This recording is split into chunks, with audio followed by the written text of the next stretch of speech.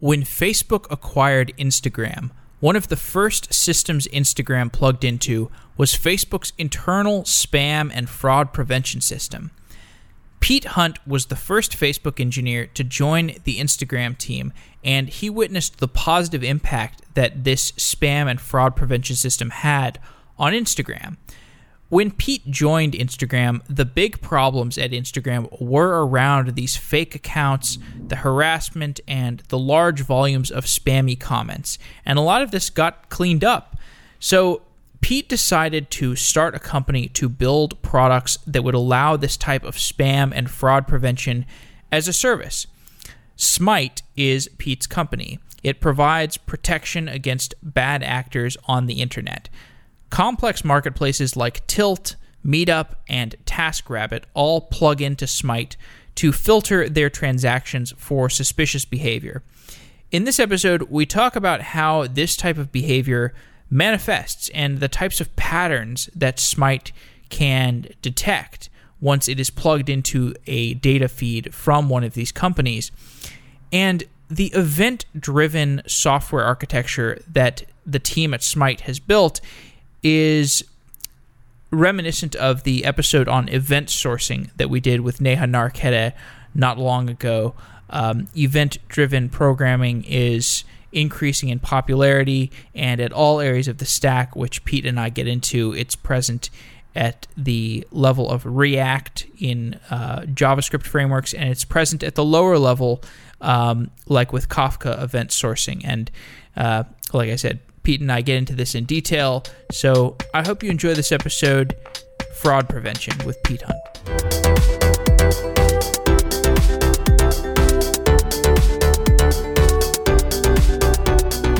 Pete Hunt is the co-founder of Smite. Pete, welcome to Software Engineering Daily. Thanks, Jeff. Today we're going to talk about fraud, and fraud is all over the internet in various forms. At Smite, you are working on some anti-fraud technology, anti-bad actor technology. What are some of the canonical types of fraud and bad actors that exist online?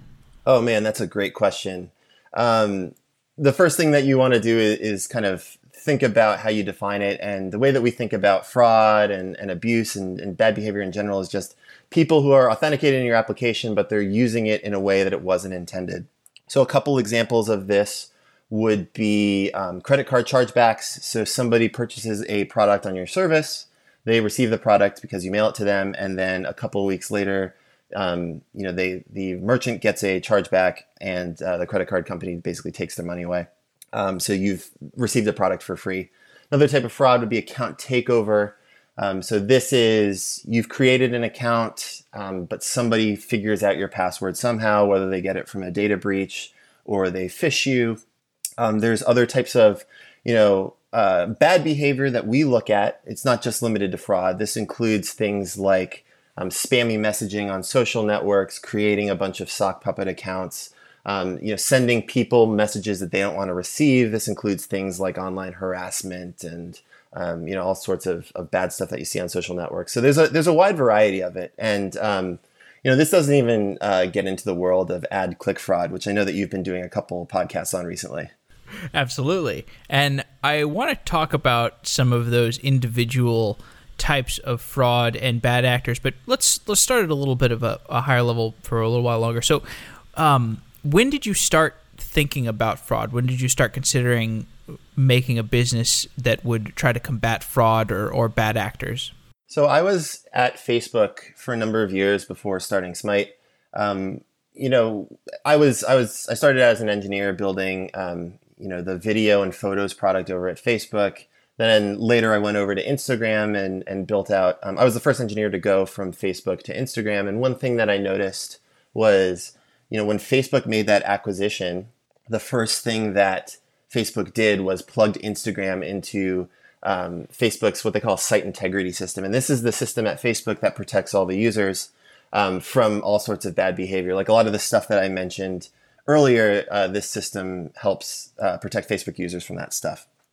And, if you take a look at what Facebook's value proposition is, a lot of it is, hey, this is a really safe place for you to, put your information, and you don't have to worry, theoretically, you don't have to worry about a lot of spam and unwanted messages coming in. I thought it was really interesting that literally the first project that they kicked off was integrating Instagram with this with a site integrity system, and I wondered why Instagram didn't have a solution for this before. I had seen how valuable or how much kind of bad stuff there is on the internet before. So I started asking around and looking at the market and realized that there was nobody really solving this problem in the way that the big companies like Facebook, Google, LinkedIn, even Yahoo were solving it. And across these different domains like Facebook, Airbnb, Yahoo, PayPal, do the bad actors look the same? Is there some kind of domain agnostic characteristic set that is true of bad actors in all of these different places? Yeah, that's a great question.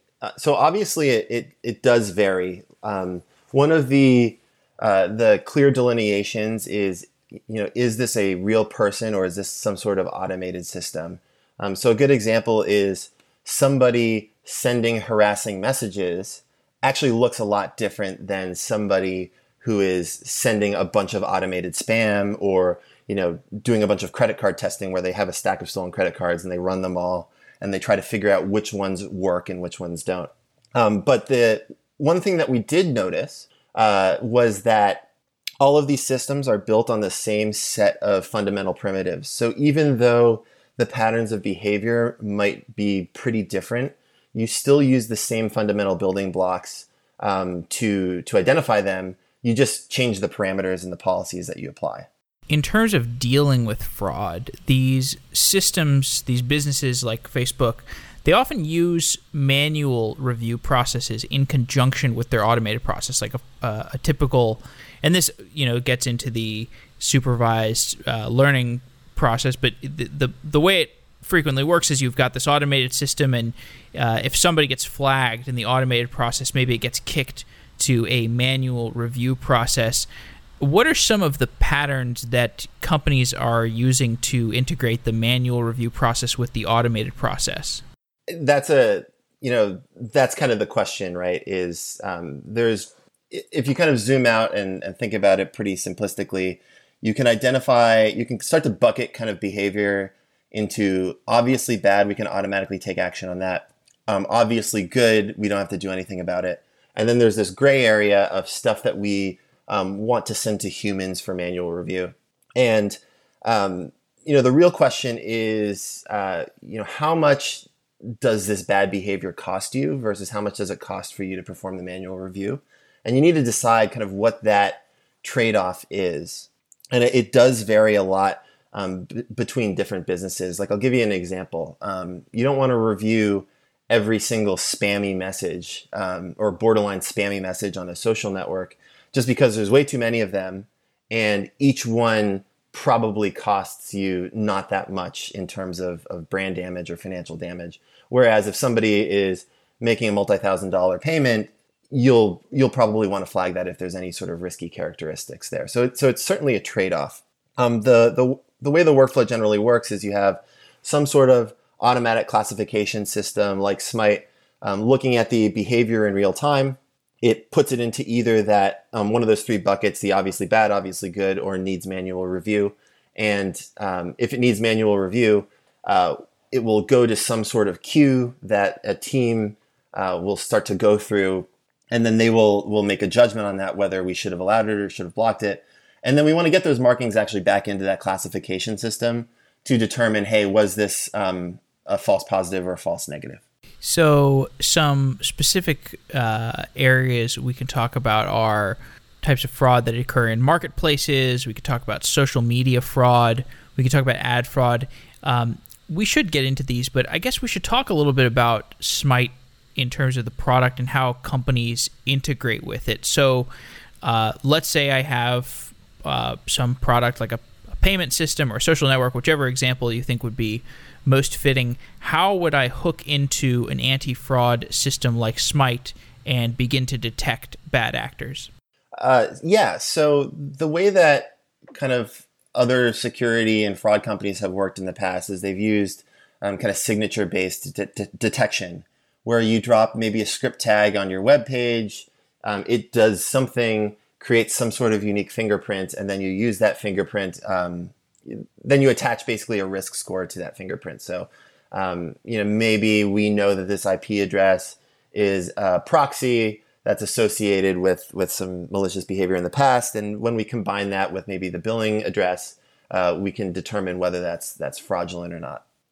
We work a little bit differently. We really look at, and this is what I was talking about when I mentioned that kind of the larger companies like Facebook, Google, LinkedIn do it a little bit differently. They look at the user's behavior over time. So the first thing you need to do is get an event stream into Smite or whatever classification system you're using. So these events are pretty similar to what you would send to kind of your marketing analytics system, but it might have some additional data in there. So this would be, this user logged in. Here are the HTTP headers that were part of the request.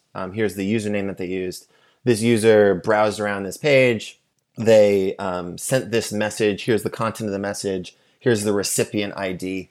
And so we need to get that event stream somehow. So we'll get it from either a REST API that we offer, where they just send new line separated JSON messages to us.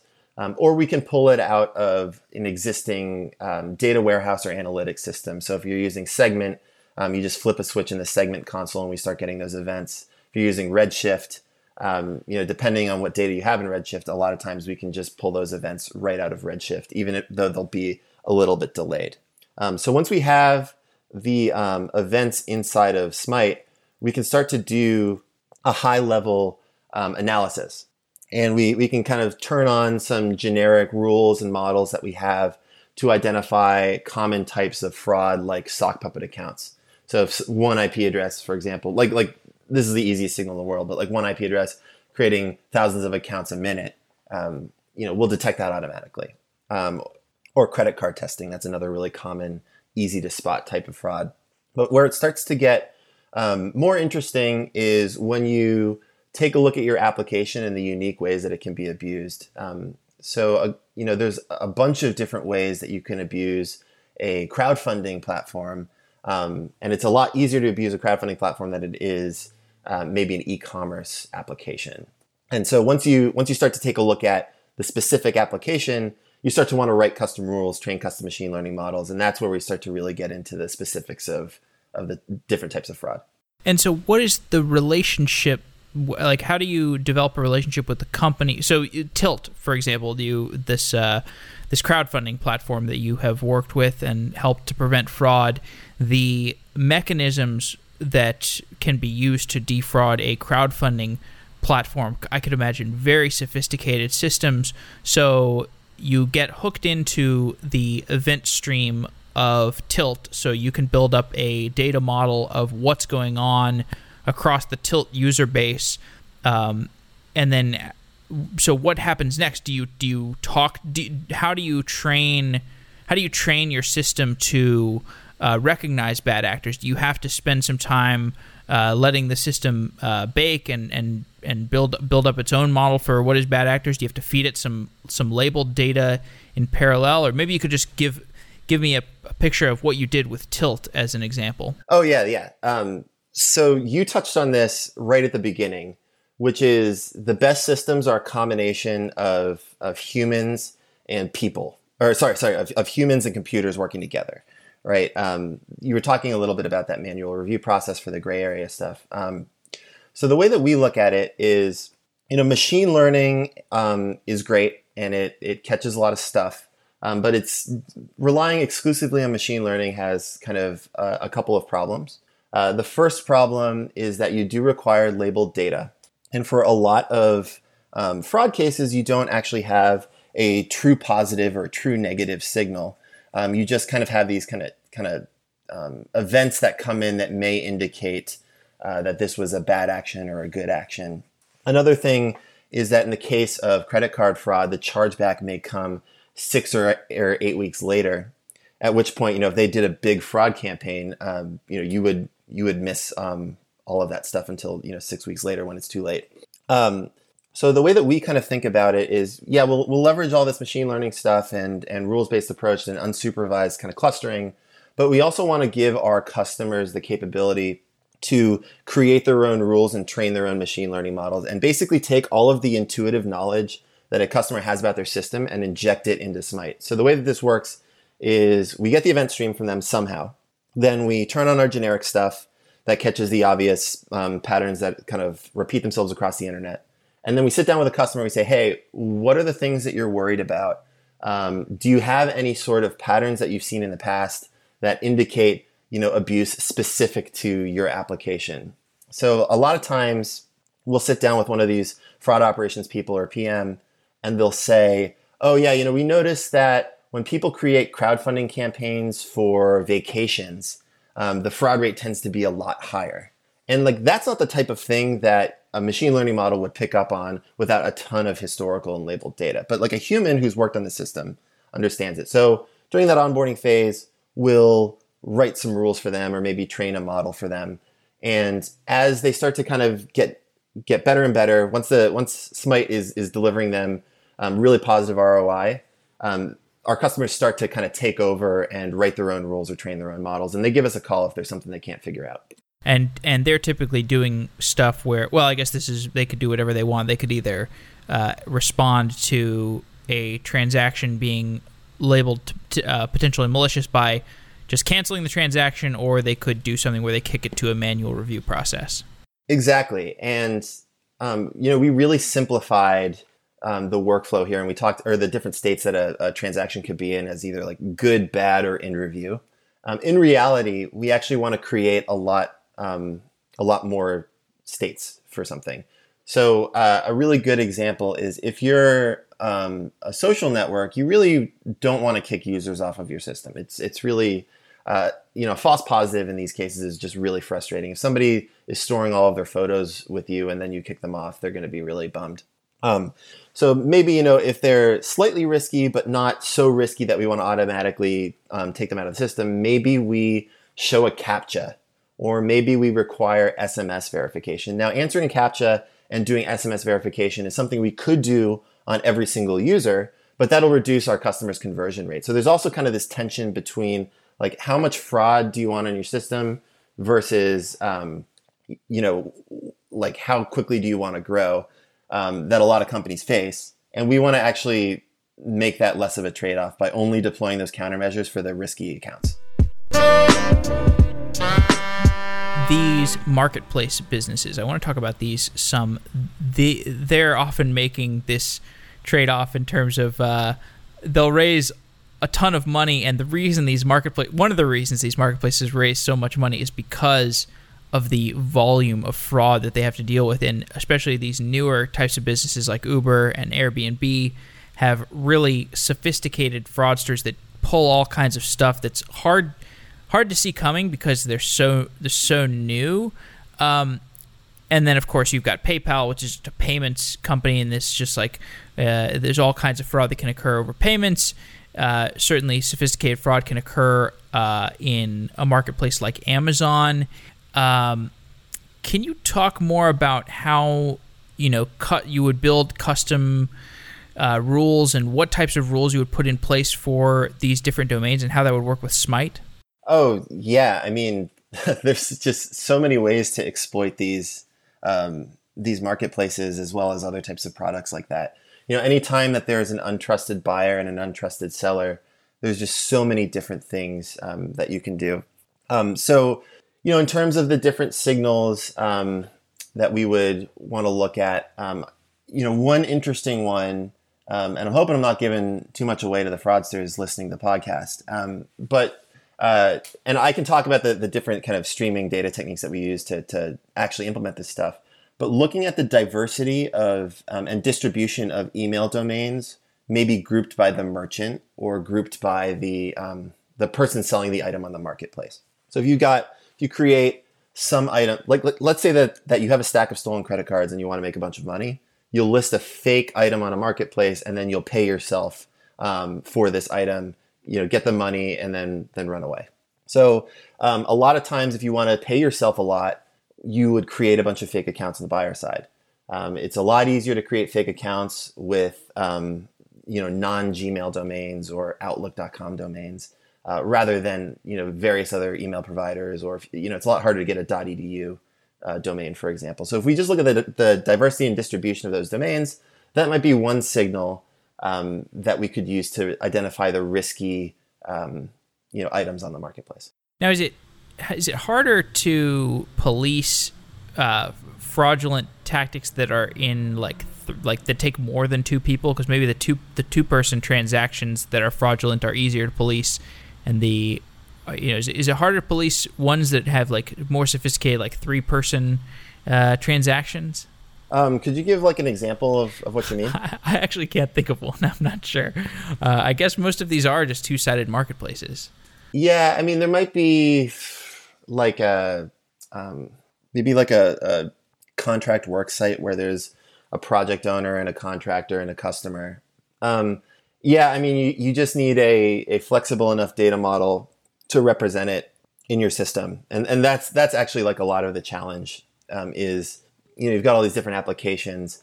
What sort of data model fits all of these applications? And the answer is you can represent a lot of different things with directed graphs. Okay, so is that how you're modeling this data behind the scenes? Is it because it's coming in as event streams? And yeah, we should talk about the streaming some, by the way. So I guess it's coming in as event streams from the company, and actually the reason we started this, we did decide to do this podcast episode is because we were talking over Twitter about how the back end models that are popular today look somewhat like the things that are happening on the front end. You have this event-based architecture where events come in a stream, and then you pull events off of this queue and update your data model. And that sounds a lot like what Smyte looks like. So maybe you could describe. So you've got for a company like Tilt, this crowdfunding platform, you've got this pipeline of events that are coming in.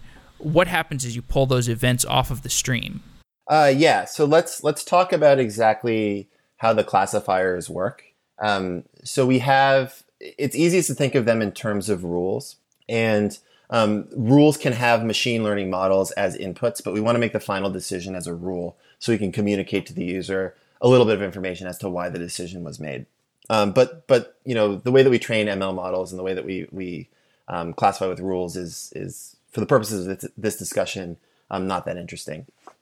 So the first thing that you need to realize is that a really powerful rules or ML system like Smyte is stateful. So it's not just like if country equals Russia, then block the payment. Actually, like a lot of companies do that, and they lose a lot of revenue because of it. So rules need to classify things as well as do various mutable operations. So this would include decrementing a rate limiter. So we say maybe this user is allowed to make 10 payments a day, and when they go below that, we want to kind of not allow that payment. So the rule has to say, hey, do we have enough quota remaining? And if we do, allow the payment and then decrement that bucket. We want to count things too. We want to say how many unique or how many failed payments did this item in this marketplace get in the last hour, and compare that to the last day. And if it's increasing really quickly, maybe we want to slow down or stop paying out that item on the marketplace until we can investigate. A third type of stateful analysis that or state that we keep around is it's an algorithm called sliding hyperlog log, but it's basically a time windowed set cardinality. So how many unique user IDs have been seen on this IP? How many, the email domain diversity thing, how many unique email domains have we seen associated with this item on the marketplace? And then we also have a graph representation. So maybe we'll add some edges between different entities in the graph and propagate reputation between them. So that's kind of like the types of state updates that we want to do. And we also want to emit labels from these rules. And we want to say, hey, this particular entity, so maybe it's a user or a payment or a comment, has the label bad user or spammy comment or needs review. And the way that we implement all of this stuff on top of Kafka, we're big fans of event sourcing. So the event comes off the wire from Tilt or whoever it is. They send it to us generally with a REST API. It goes, that endpoint, all it does is it writes it to Kafka, and we call it a day. On the other side of Kafka, we have our kind of classifier that comes in, runs those rules, and does that classification. And the way that it does it is, if it needs to know the value of a rate limit, or if it needs to fetch some edges from that graph database, or do one of these set cardinalities, it goes and it talks to some internal stateful service that we have. It says, hey, I've got this key. What's the current count, or what's the 90th percentile or whatever, and it gets that back, does the classification, writes the classification result to Kafka, and we have another tailor that listens to those classification results and then delivers the webhooks back over to the customer. And we have, for all of the other stuff, like adding an edge to that graph database, or bumping a counter, or decrementing rate limit, a lot of times those mutations are also events that are put into Kafka, and then those databases tail that and process all of the mutations through Kafka. Not sure if that answered your question. No, it certainly does. That's very interesting. So this event sourcing stuff, can you describe why that's useful? I mean, we had this episode recently about Kafka event sourcing, which I think you listened to with Neha, and this was all about why you want to model your backend like this. Like, why would you want to have this stream of events that is decoupled from the actual data model?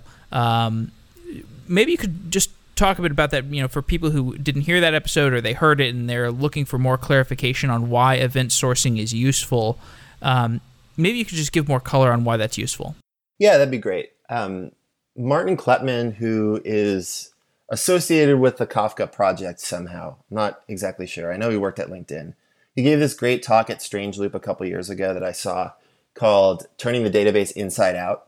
And that talk just totally changed my professional life. I thought it was really, really great, super interesting. And he basically talks about all the uses, or all of the use cases for relational databases and caching layers and search indexes, and how you can implement them effectively with event sourcing. So the key idea with event sourcing is, rather than treat your relational database as kind of the source of truth and the really, really important data store, you treat the event log as the source of truth and the really, really important database. And for us, that event log is implemented as Kafka. A lot of people are using Kafka for this. And the idea here is that if you have theoretically, if you kept every event on your application from the beginning of time, you could spin up a new materialized view of that log, which is basically, you can think of it as like a reduce operation on all of the events from the beginning of time, and then it creates the search result that you want. So if you take it from kind of like a first principles approach, if I wanted to search for all of the comments that you made on Facebook, and I was using an event sourcing approach, I could replay every single event from the beginning of time and filter the ones that had username equals Jeff, and then return those results, right? Like that's theoretically possible, but anybody who's thought about scale realizes that that's going to be way too slow, because there's just going to be so many events in that stream. So what you really want to do is create some sort of index or materialized view of that entire event stream that only, first of all, keeps the latest version of the comment. So if you made edits to the comment, it squishes them all down into kind of one row in the database. It also lets you look up comments by ID. So you would spin up a new Kafka tailor that then indexes all of those comment events into Solr or Elasticsearch or MySQL or whatever data store is appropriate. And then if you realize that you need to query your data in a different way, maybe you want to look up all of the comments that somebody was mentioned in, for example. You can actually just bring up that tailor on the same kind of event log and then replay all of the events from the beginning of time or from a period of time. If maybe you want to bring up this new service and only offer it for the comments made in the last year, you can basically just start it at some place in that event log, and it will eventually converge and come up. And it's really, really easy for you to bring up new services. And if for whatever reason you lose that service, it goes down, and you have to restore from a snapshot, it's as simple as restoring from the snapshot and starting from that log where you last left off. So it makes ops really easy. Definitely. So are there consistency concerns from your standpoint at Smite? Because if you have this event-based architecture where Kafka is the source of truth, you have these different data models that are subscribing to changes in Kafka, you could potentially have consistency issues with different data sources that are pulling from Kafka. Maybe that's not as much of a concern with Smite, or is it? So yeah, I mean, this is the kind of distributed transaction problem. So a little bit about how Kafka works for people that aren't familiar with it. You have this notion of a Kafka topic. It's sort of analogous to like a table in a SQL database where you're logging different events into a given topic.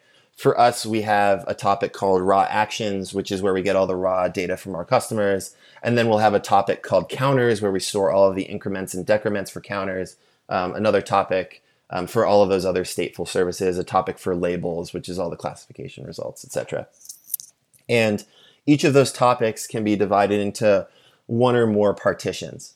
And a partition is just a shard. So when you send a message into Kafka, you can either pick a random partition, or you can pick a specific partition if you want to shard by a particular key. So if you really need, like some degree of consistency at scale, you really need to do sharding at that point. And event sourcing lets you do that very easily, right? When you ingest the data, you pick the partition that corresponds to that shard, and then all of the data that you need for that kind of distributed transaction should live on only one shard.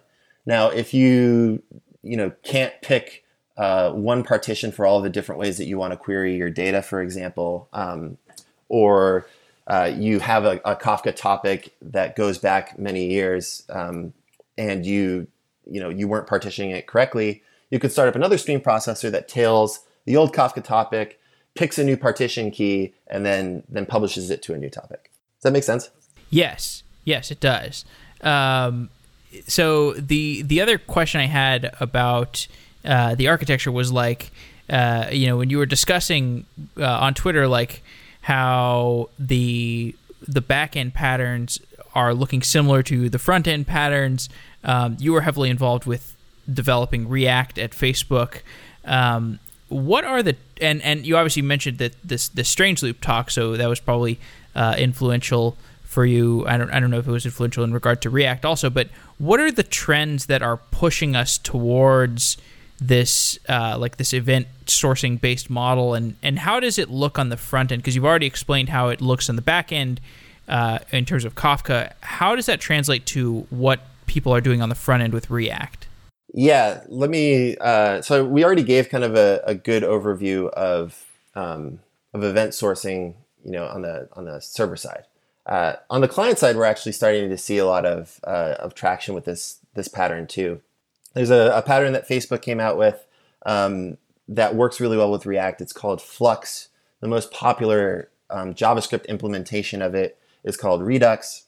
And the idea here is that every sort of event that happens in your front end, the user clicks on this thing, they type in their name, they receive a request back from the server, goes into this centralized event queue, and then you have what Redux calls reducers and what Flux calls stores, basically listening to events on that queue and then reducing them down to some canonical piece of state that is then rendered by your React components. And this is actually exactly the same thing as event sourcing on the server, right? I mentioned we have this topic of events or actions that come in from the customer, and then we spin up a database that creates this materialized view of that event stream that's easy to query. It's the exact same thing on the client side. And so instead of a materialized view, you have a React component. Well, it's a materialized view that's passed to the React component. Right. Oh, okay, sure. If you think of like the event stream as the source of truth, then you can almost think of anything else in your application as just some sort of materialized view on top of that event stream. Like even the DOM structure that eventually gets displayed is a materialized view of that state, which was a materialized view of that event stream.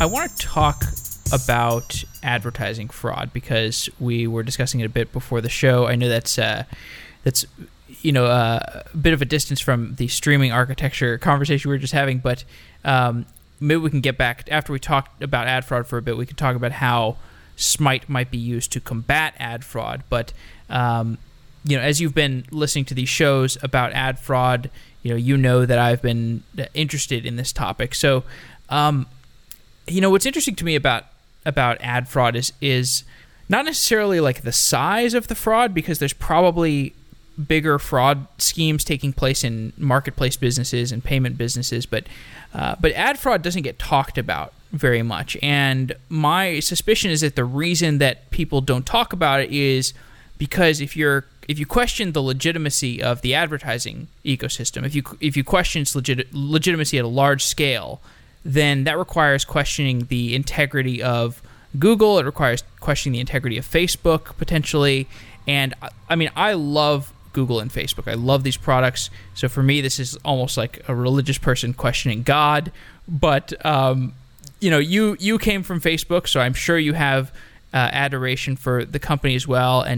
But now you're spending time in the fraud space. Maybe you're getting an even more bleak view of human nature than you had before. What do you think of online advertising? How much fraud is there? Well, that's interesting. There are entire companies that are dedicated solely to ad fraud. Committing it or preventing it? Well, I was going to say preventing it. I'm not the world's leading expert on this, but I do know a bit about advertising because I did work on it while I was at Instagram. So the first thing that I think we need to think about here is that there's two different types of advertising online. There's direct response and there's brand advertising. Direct response is kind of, you see a message. This is like the classic kind of Google AdWords model. You're searching for something. You're searching for a new car. Mitsubishi has a link that pops up that says, hey, buy this car from your local Mitsubishi dealer. You click it, you buy the car. There's some value to that click because it eventually, hopefully, will convert in a sale. Then there's brand advertising, which is you're watching TV. You might not even be in the market for a car, and you see a commercial for the new Mitsubishi, and you're like, oh yeah, that does look like a cool car. And then when you later go on to make that purchase, you're kind of thinking of Mitsubishi when you go to make that purchase. So those are two very different types of advertising with different metrics. With direct response, the way that it's been historically, like ads have been priced in terms of something called CPM, which is basically you pay some fraction of a cent for every impression of that ad, and that was for both direct response and brand advertising online. Google was interesting when they came out with AdWords because they priced it with something called CPC, which is cost per click. And the thinking here was, hey, the whole point of direct response advertising is to get a response. So every time somebody clicks on that, we're going to indicate, we're going to use that as our metric for hey, this person is engaged and is responding to this ad, and it makes sense for the advertiser to pay us there. So there's, those two systems are really easy to game with fraud, right? Because you can just create bots that view a bunch of ads, and you create bots that click on a bunch of ads, and that will affect the price of those clicks or those impressions without actually getting the advertiser any new customers. There's been a shift kind of over the past couple of years towards what's called CPA advertising, where you actually measure the attribution from the impression all the way to the final sale. And you kind of get paid out based on whether that person ends up actually buying a car or not. And this is all in direct response advertising, right?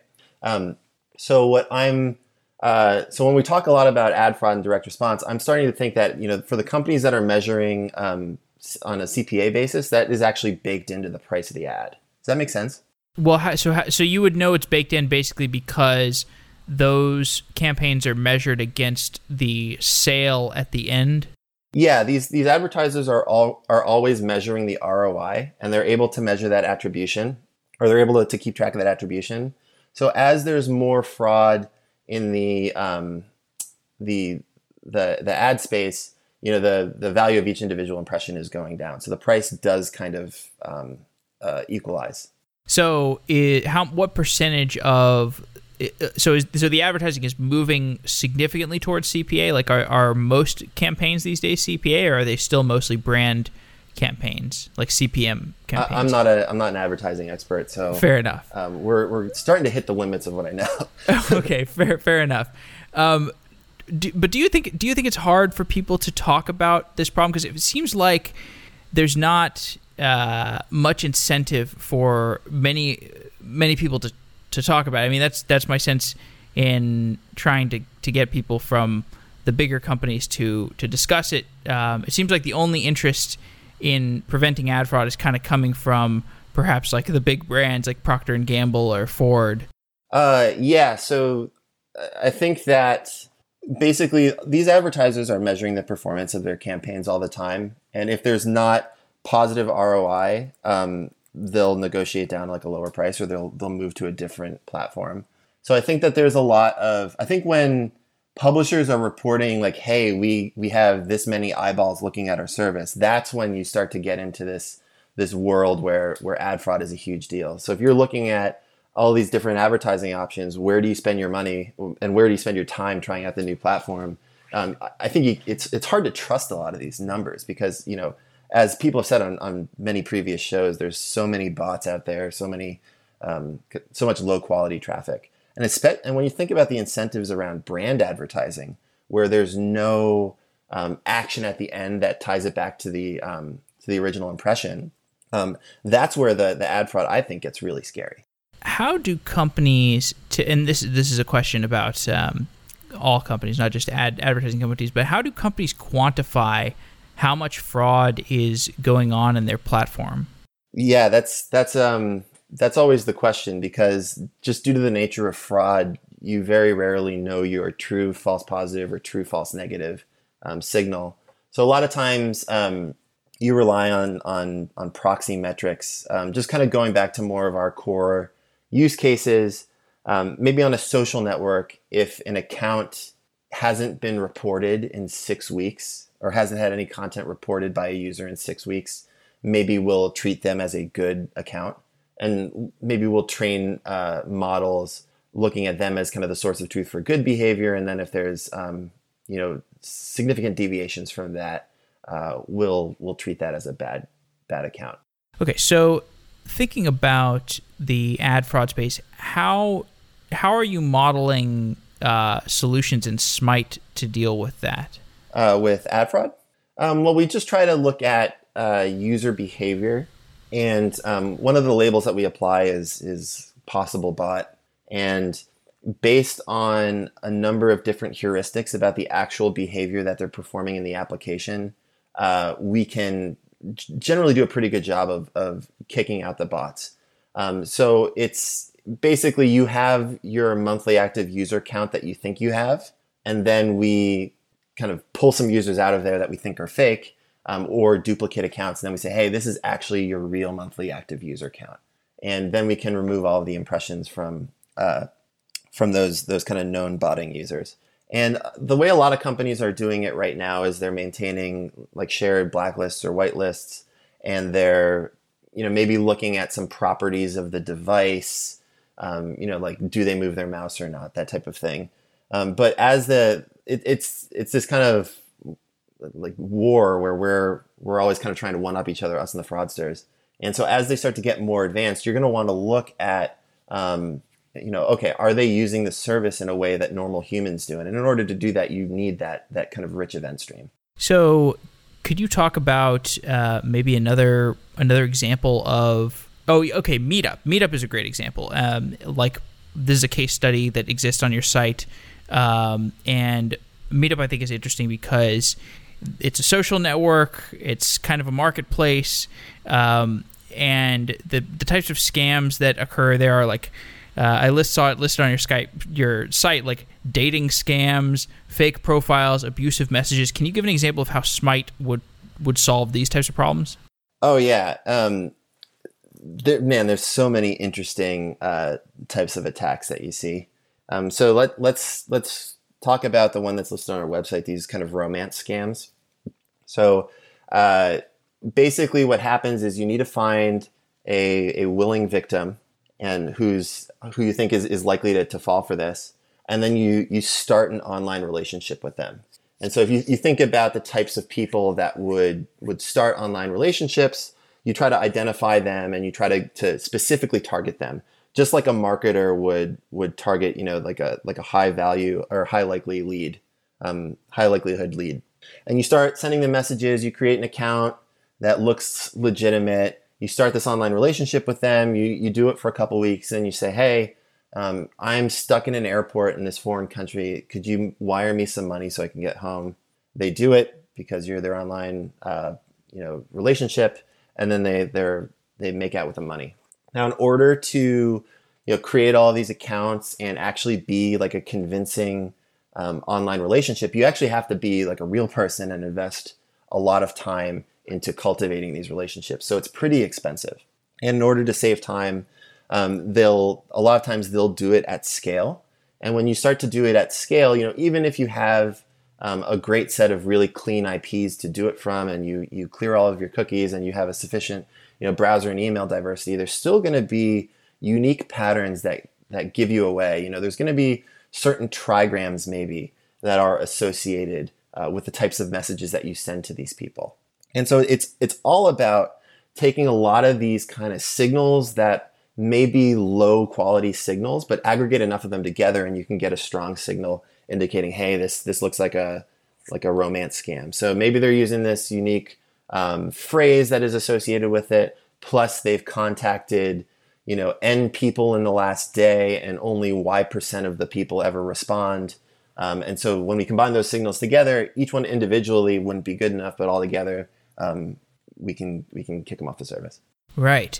Now, so when a company adopts Smite, do they have to, so how much work is there? Do they assign like an engineer or a team to keeping the model of the fraud up to date? Or how do companies typically handle this? Do they typically have entire teams dedicated to fraud? Or maybe you could explain like how you are seeing people adopt Smite in terms of who is responsible for working with the tool at their company.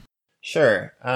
So we like to use the phrase trust and safety rather than fraud, even though a lot of what we solve is fraud. And the reason for that is there's a million fraud companies that try to protect their customers' bottom line. And the difference with trust and safety is, sure, we try to protect our customers' bottom line, but more importantly, we try to protect our customers' users. So that romance scam, for example, does it cost Meetup money? Well, it probably would cost them a little bit of brand damage, but it's more about protecting their end users. And so at all of our companies or at all of our customers, there's some sort of trust and safety team that is tasked with protecting the user base. And they've always got some sort of metric. A lot of times the metric is proactive versus reactive responses. So if you report, if you write into the company and you say, hey, I got scammed on your service, that is reactive, and we want to minimize those and instead focus on proactive, which is, hey, we took down that account before anybody wrote in and said that they were being scammed. Okay. Well, so as we begin to wrap up, can you talk about what's in the future for Smite? Yeah. So we're actually pushing out our brand new developer platform.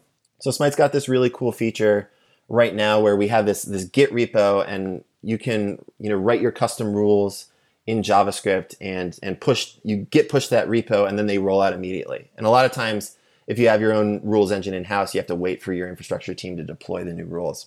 What we're doing now is we actually have a pretty cool domain-specific language that looks a lot like SQL, that makes it easier for more analyst-type people rather than engineers to write these rules and push them to production. And we're also introducing support for pushing custom TensorFlow models to Smite as well. Why would that be useful? So why would I want to push a custom TensorFlow model to Smite? Well, the choice of TensorFlow versus scikit-learn, which is the other one that we're using, does factor in. Generally, like we introduced TensorFlow for image analysis primarily. But the reason why you would want to push a custom machine learning model is you will see different patterns of behavior depending on what service you're on. So for one of our customers, which is a large social network that like a lot of high school kids use, and they it's mobile only. They tend to use like a lot of emojis. And what we've noticed is that there's certain spam behavior that looks pretty legitimate, but we basically trained a custom classifier, or the customer trained a custom classifier on just the emojis in a message, and we were able to actually catch a lot of the spam on that service. And it's funny, we actually rolled that out maybe 2 months ago, and South Park did a spoof on internet trolling and called it emoji analysis, and we had a good laugh about it because it's actually what we do. Cool.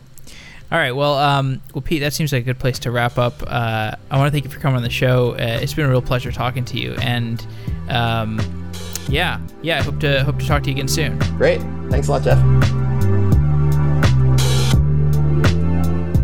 Thanks to Symphono for sponsoring Software Engineering Daily. Symphono is a custom engineering shop where senior engineers tackle big tech challenges while learning from each other. Check it out at symphono.com/sedaily.